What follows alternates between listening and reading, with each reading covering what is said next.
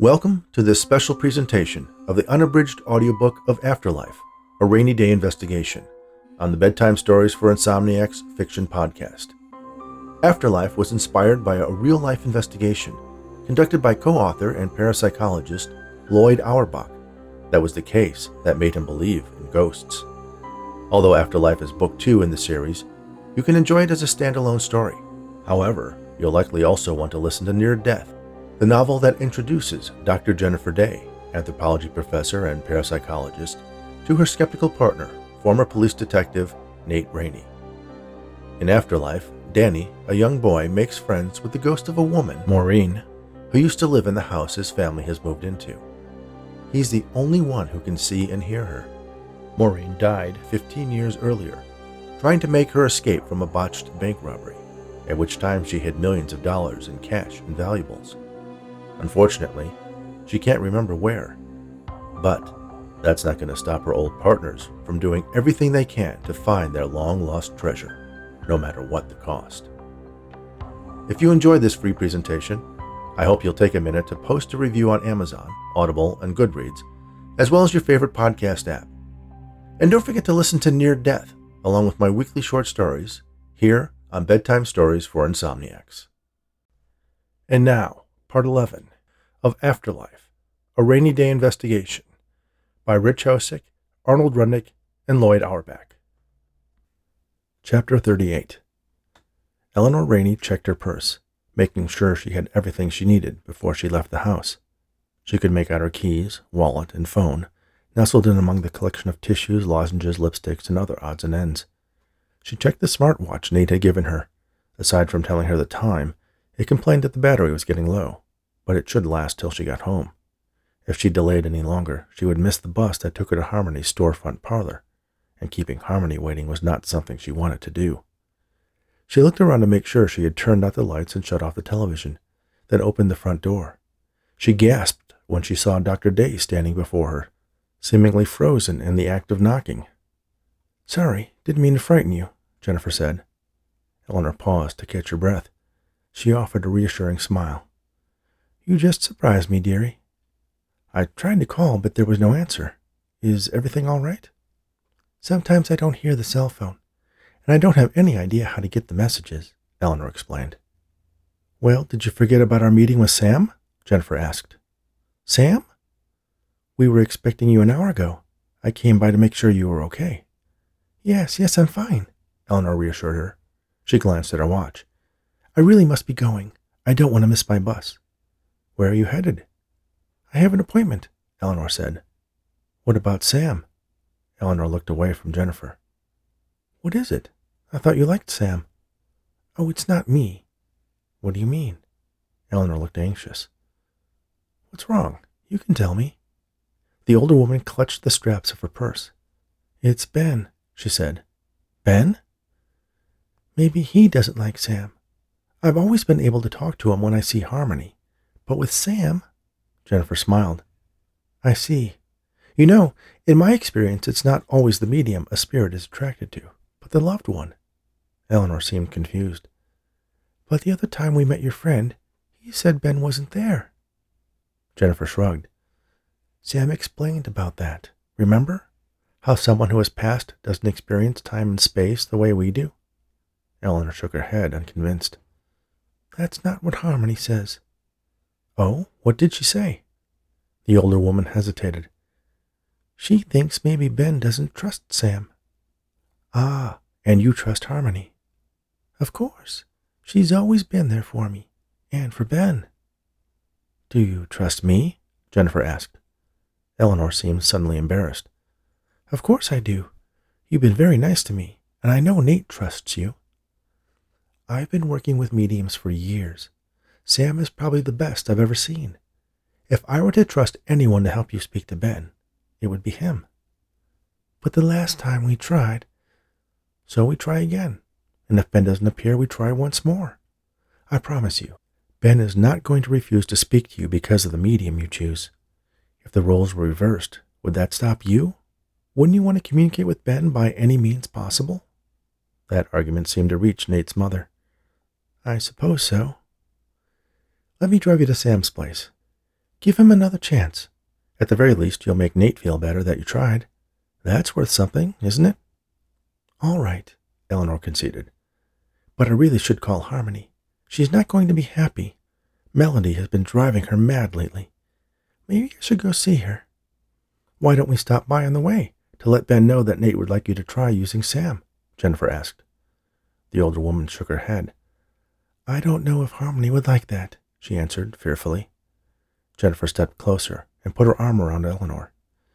If Harmony really cares about you and Ben, she'll understand. She'd want you to be close to him any way you could. Jennifer's argument made sense. Harmony was her friend. Surely she would understand how important it was to Nate that she give Sam another chance. Okay. Great. I'm sure everything will be just fine, Jennifer assured her. Chapter 39. You really think it's possible? Dale asked Liam. The deputy paced, deep in thought. He paused and ran a hand through his hair. Personally, I still have my doubts, but the father sure was convinced. If Maureen was a ghost or spirit or whatever is haunting that old place, why is she suddenly making herself known now? Maybe it's just a publicity stunt. They found out who the house used to belong to, saw the story in the news, and they're playing it up for attention. Liam stopped pacing and looked out the window. They don't seem the type. The wife, Marcia, doesn't want any part of it. Greg, the husband, seems all in, but he's got 2 young kids. Doesn't feel like he's trying to cash in from the way he was talking about it at the barber shop. He just wants answers. Did you ask him about the duffel bag?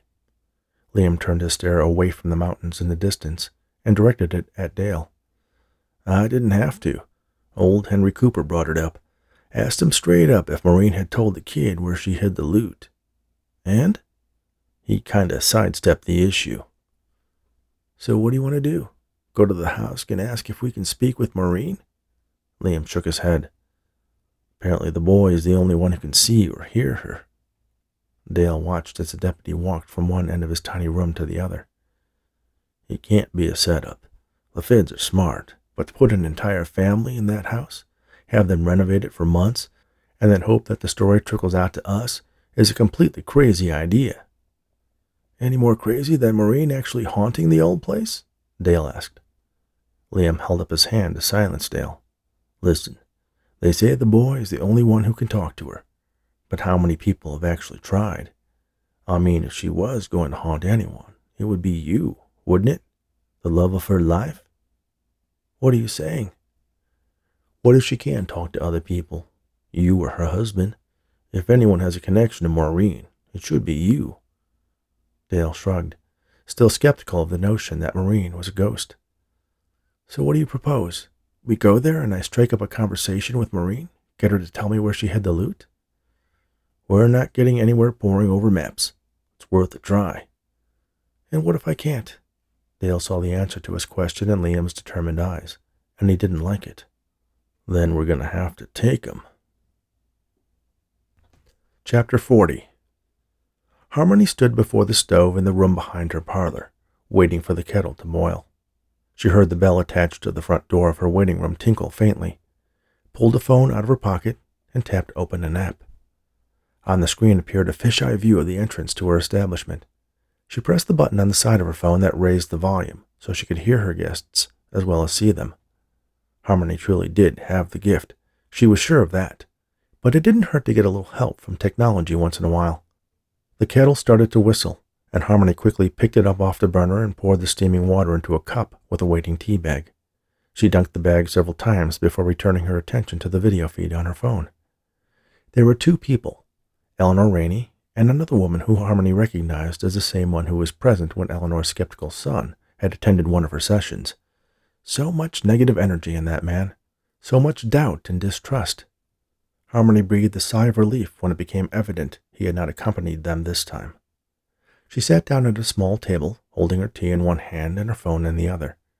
It was her experience that leaving her guests to wait a while helped them settle their minds and loosen their lips. She never had trouble receiving messages from the spirits, as frustratingly vague as they sometimes were, but it made her job a little bit easier if she had a jumping-off point to get started from. The woman with Eleanor, Harmony couldn't remember what her name was, walked around the waiting room examining the assortment of statues and candles and crystals displayed on shelves and small tables. She picked up one of the candles and discovered the price tag stuck to the bottom. Her eyes widened at the cost of the seemingly commonplace item. The medium scoffed at the woman's reaction. Obviously, she didn't realize that all of those candles were personally blessed by Harmony. Eleanor sat on the small couch where she usually waited. This time she seemed nervous. She clutched her purse on her lap with both hands, her gaze furtively darting around the room. "Maybe we should come back another time." "Okay," her companion answered. "Let's go." Eleanor hesitated. "But I really should talk to Ben." The other woman smiled warmly. "Of course. Whatever you want. Does she usually keep you waiting?" Eleanor's companion looked around the room, her eye settling on the spot where the camera lens was hidden in the eye of an ebony owl statue. She smiled, then crossed the room to sit next to the old woman. Eleanor's tension eased. "I don't mind. It gives me a chance to tell Ben things in private. I know he can't talk back to me without Harmony, but I hope he can hear me anyway." The other woman glanced back to the camera.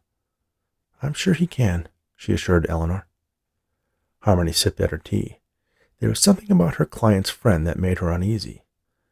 "Are you afraid he might not want to talk to you if you go see Sam?" the woman asked Eleanor purposefully. Harmony sat up in the flimsy kitchen chair, holding up her weight. She put aside the tea and held the phone with both hands. So, this was who was trying to convince Eleanor to take her business to another psychic. Eleanor shrugged.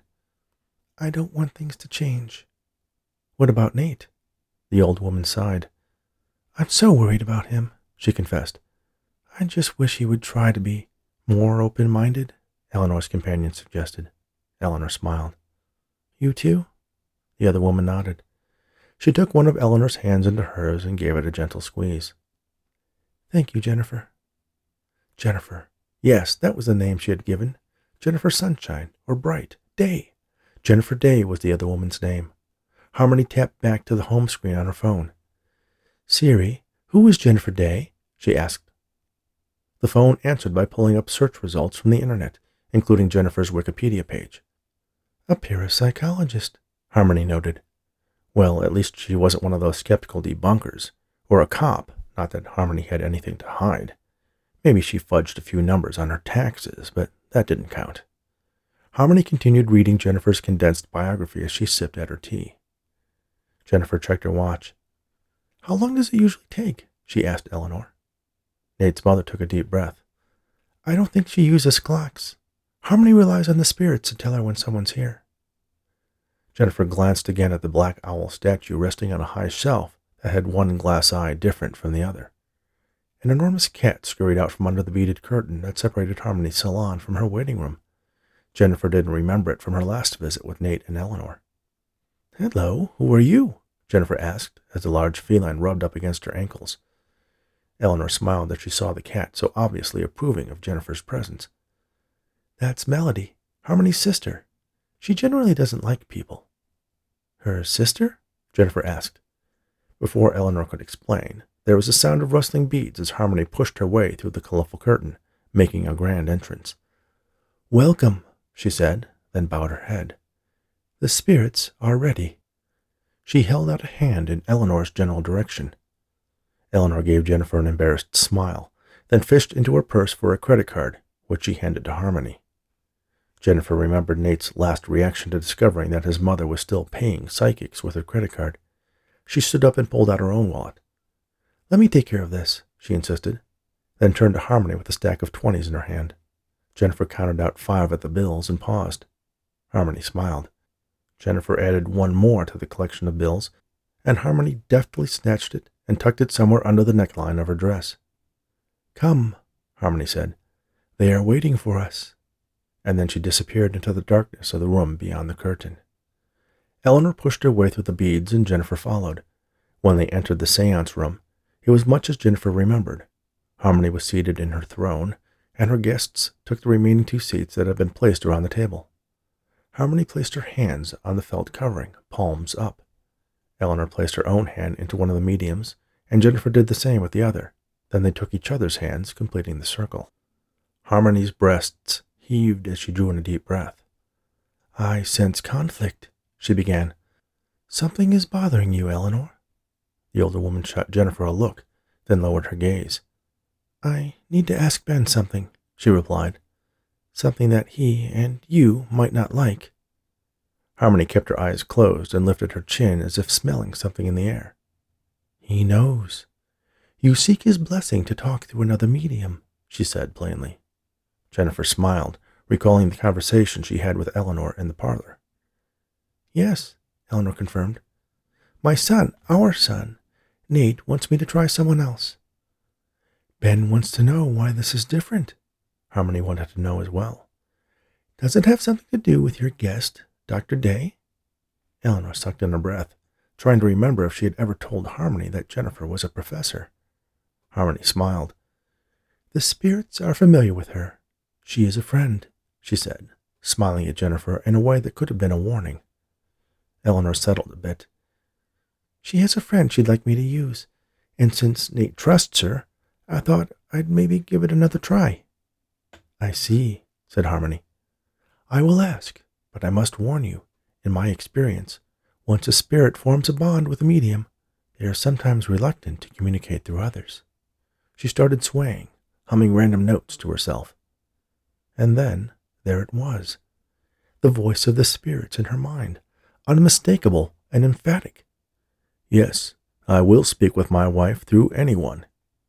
Harmony's eyes sprung open. An expression of shock and surprise took over her face. She looked at Eleanor, then to Jennifer, fixing on the younger woman's eyes with an inquisitive gaze. What is it? Jennifer asked. What did he say? Eleanor added. Harmony let go of the woman's hands. The voice had been so clear, so direct. She felt compelled to relay the message, despite what it might cost her. He said that you have his blessing, Harmony replied, as much surprised by the words coming out of her mouth as her guests were. Oh, thank you, Ben, Eleanor said to the air above the table.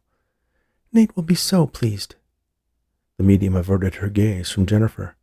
She wondered if the parapsychologist had somehow planned this, somehow manipulated the spirits. But that was ridiculous.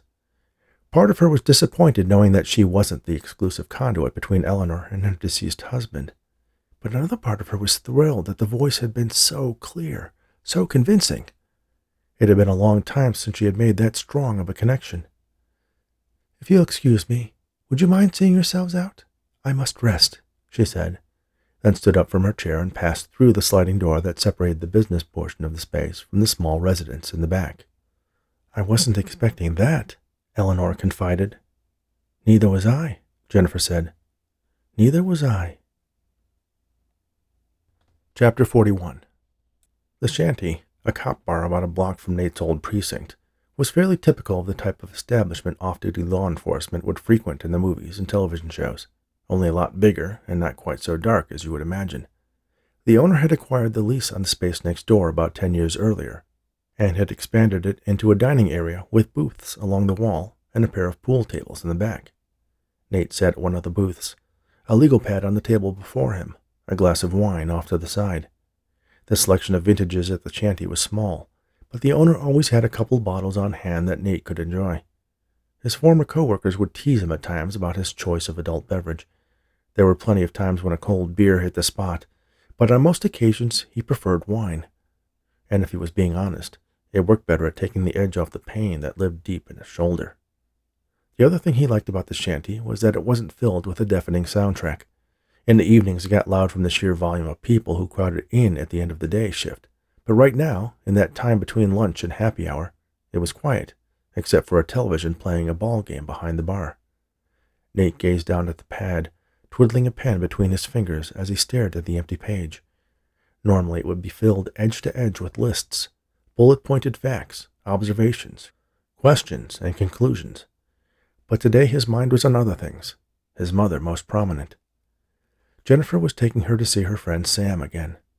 The psychic, she knew, Nate couldn't help thinking of the word psychic in quotes, to hopefully convince his mother to at least lessen the frequency of her visits to the storefront mediums she usually visited. Lately it had been mostly one woman, Harmony, who in Nate's mind was a complete and obvious fraud. The cheap parlor tricks she had done when he, Jennifer, and his mother had visited her had sent him over the edge, something he wasn't proud of, but his frustration had built to a point that he had to let it out. Why couldn't she see how these people were taking advantage of her? And then there was the encounter with the Foremans. He didn't know what their angle was, but Nate was convinced everyone who claimed to see ghosts had one. Nate had been watching the family closely, like he would if he was observing an interrogation, searching for the telltale signs of deception. But with Danny and his parents, he couldn't see any. There was tension among them, especially between Greg and Marcia, but as far as he could tell, no one was lying. He scratched a few words at the top of his pad. Explanations for Danny's hallucinations, he wrote. Jennifer would excoriate him for writing such a judgmental heading, but then again, that was the reason why she insisted that Nate work with her team, to bring a skeptical eye to their investigations. For Nate, the notion that the boy was actually communicating with a ghost was the least likely explanation of all. Emily would probably throw that Sherlock Holmes quote in his face in her annoying monotone. Once you eliminate the impossible, whatever remains, no matter how improbable, must be the truth. Well, he hadn't eliminated the possible, let alone the impossible yet, so he wasn't close to accepting that a dead woman had befriended a fifth grader. He started filling out a bullet-pointed list. Mental illness, schizophrenia, drug use, found his parents' stash of mushrooms, possible trauma from loss of grandmother, move, new school, something happening there, check with teachers. Do you make a list of all the lists you make? A voice asked. Nate looked up and saw Max Lee smiling down at him. Hello, Max, Nate said.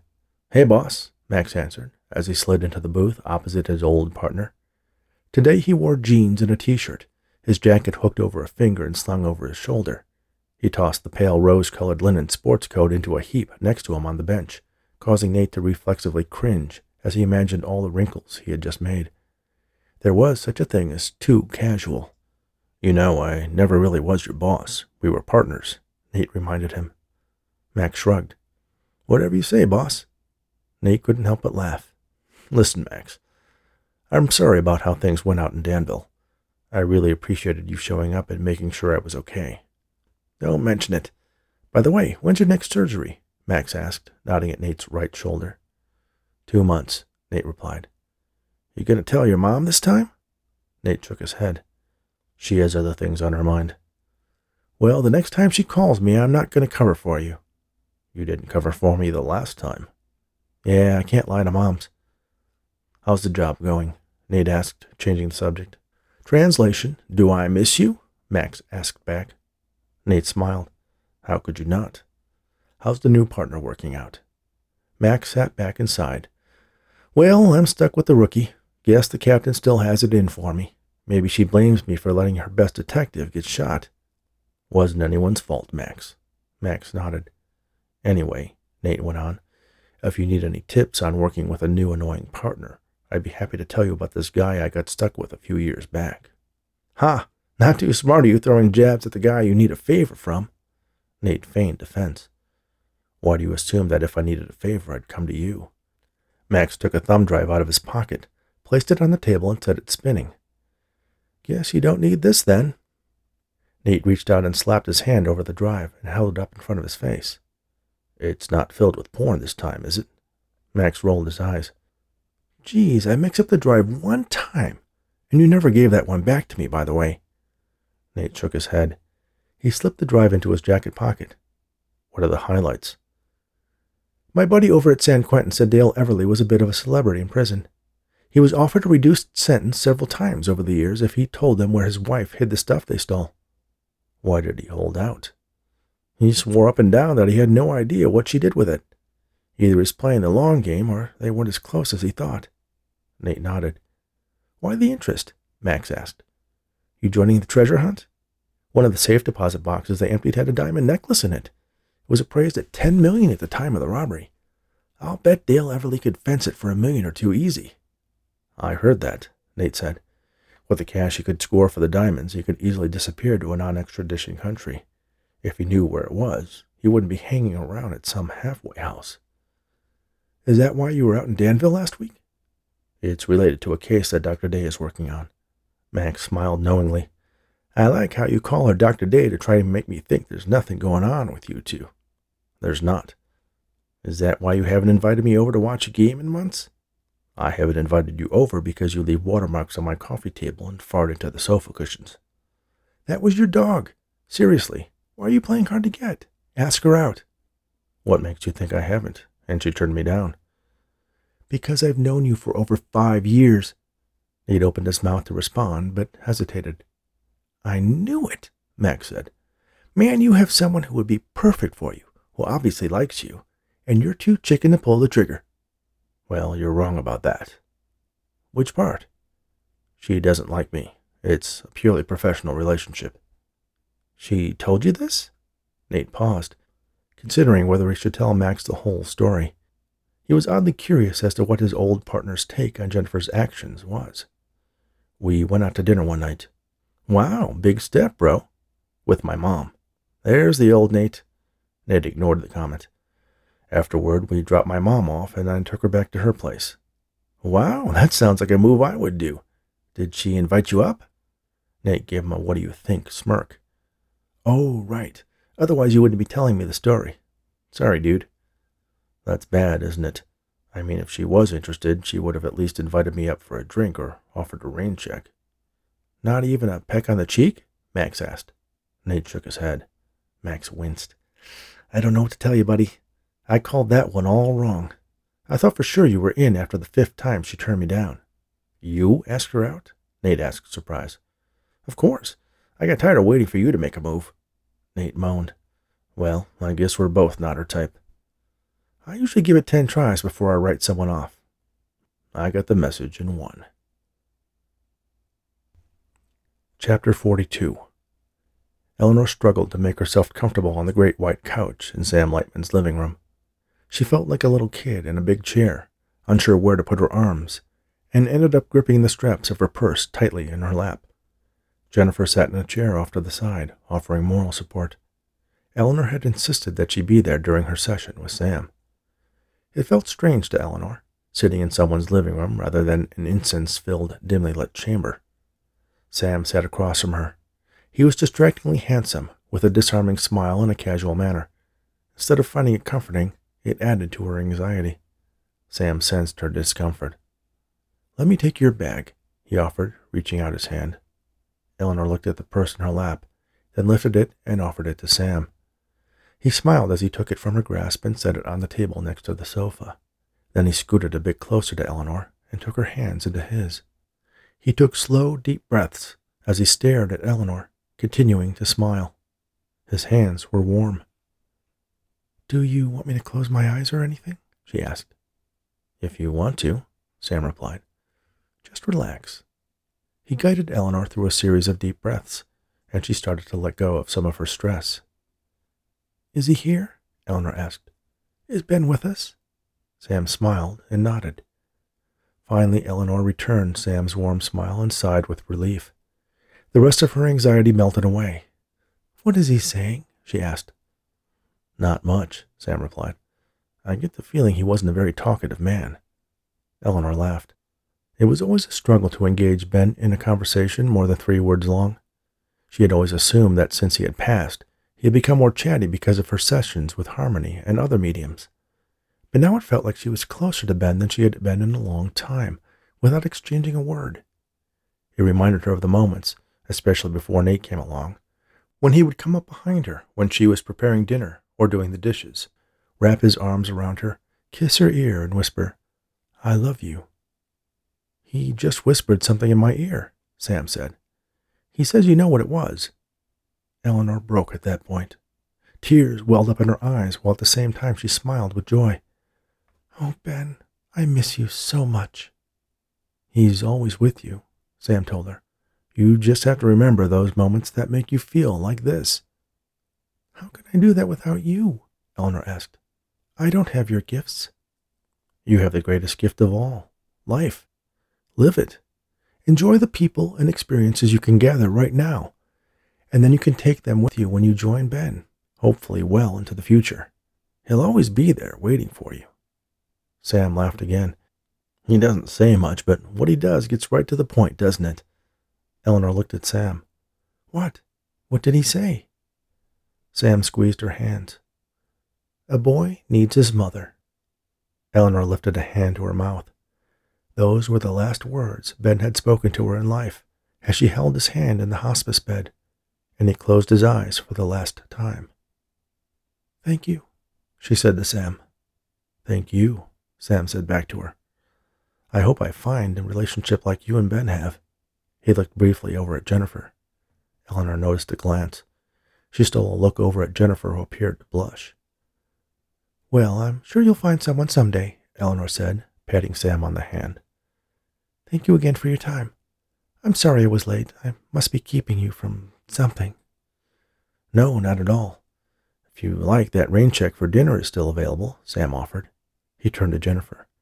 "I believe the chef is making your favorite, duck à l'orange." "Really?" Jennifer asked, with a note of interest. "That's really nice of you," Eleanor interjected. "But Dr. Day and I have to be going." She turned to Jennifer. "I really need to get home. I have the crock pot on." "All right," Jennifer said. "Another time, Sam. Thanks again for everything." "Feel free to come back any time, Eleanor. It was nice seeing you again, and meeting Ben." "I'll think about it," Eleanor promised. "Thank you." She rose from the sofa and took Jennifer by the hand, dragging her to the front door. Sam rushed ahead to open the door for them. Eleanor smiled politely and pulled Jennifer out of the house and back to the van. Thank you for listening to Afterlife, a Rainy Day Investigation, on the Bedtime Stories for Insomniacs Fiction podcast. Remember to subscribe, share, rate, and review not only this podcast, but the novel you are currently listening to. The links to Amazon, Audible, and Goodreads are in the description for this episode. You can sign up for the Insomniacs newsletter at bedtimestories.studio and get a free bookmark. And if you want to know more about the Rainy Day Investigations Paranormal Mystery book series, visit rainyandday.com. That's RANEYANDDAYE.com. You can find out more about the host of Bedtime Stories for Insomniacs at richhosick.com. Thanks again, and all the very best.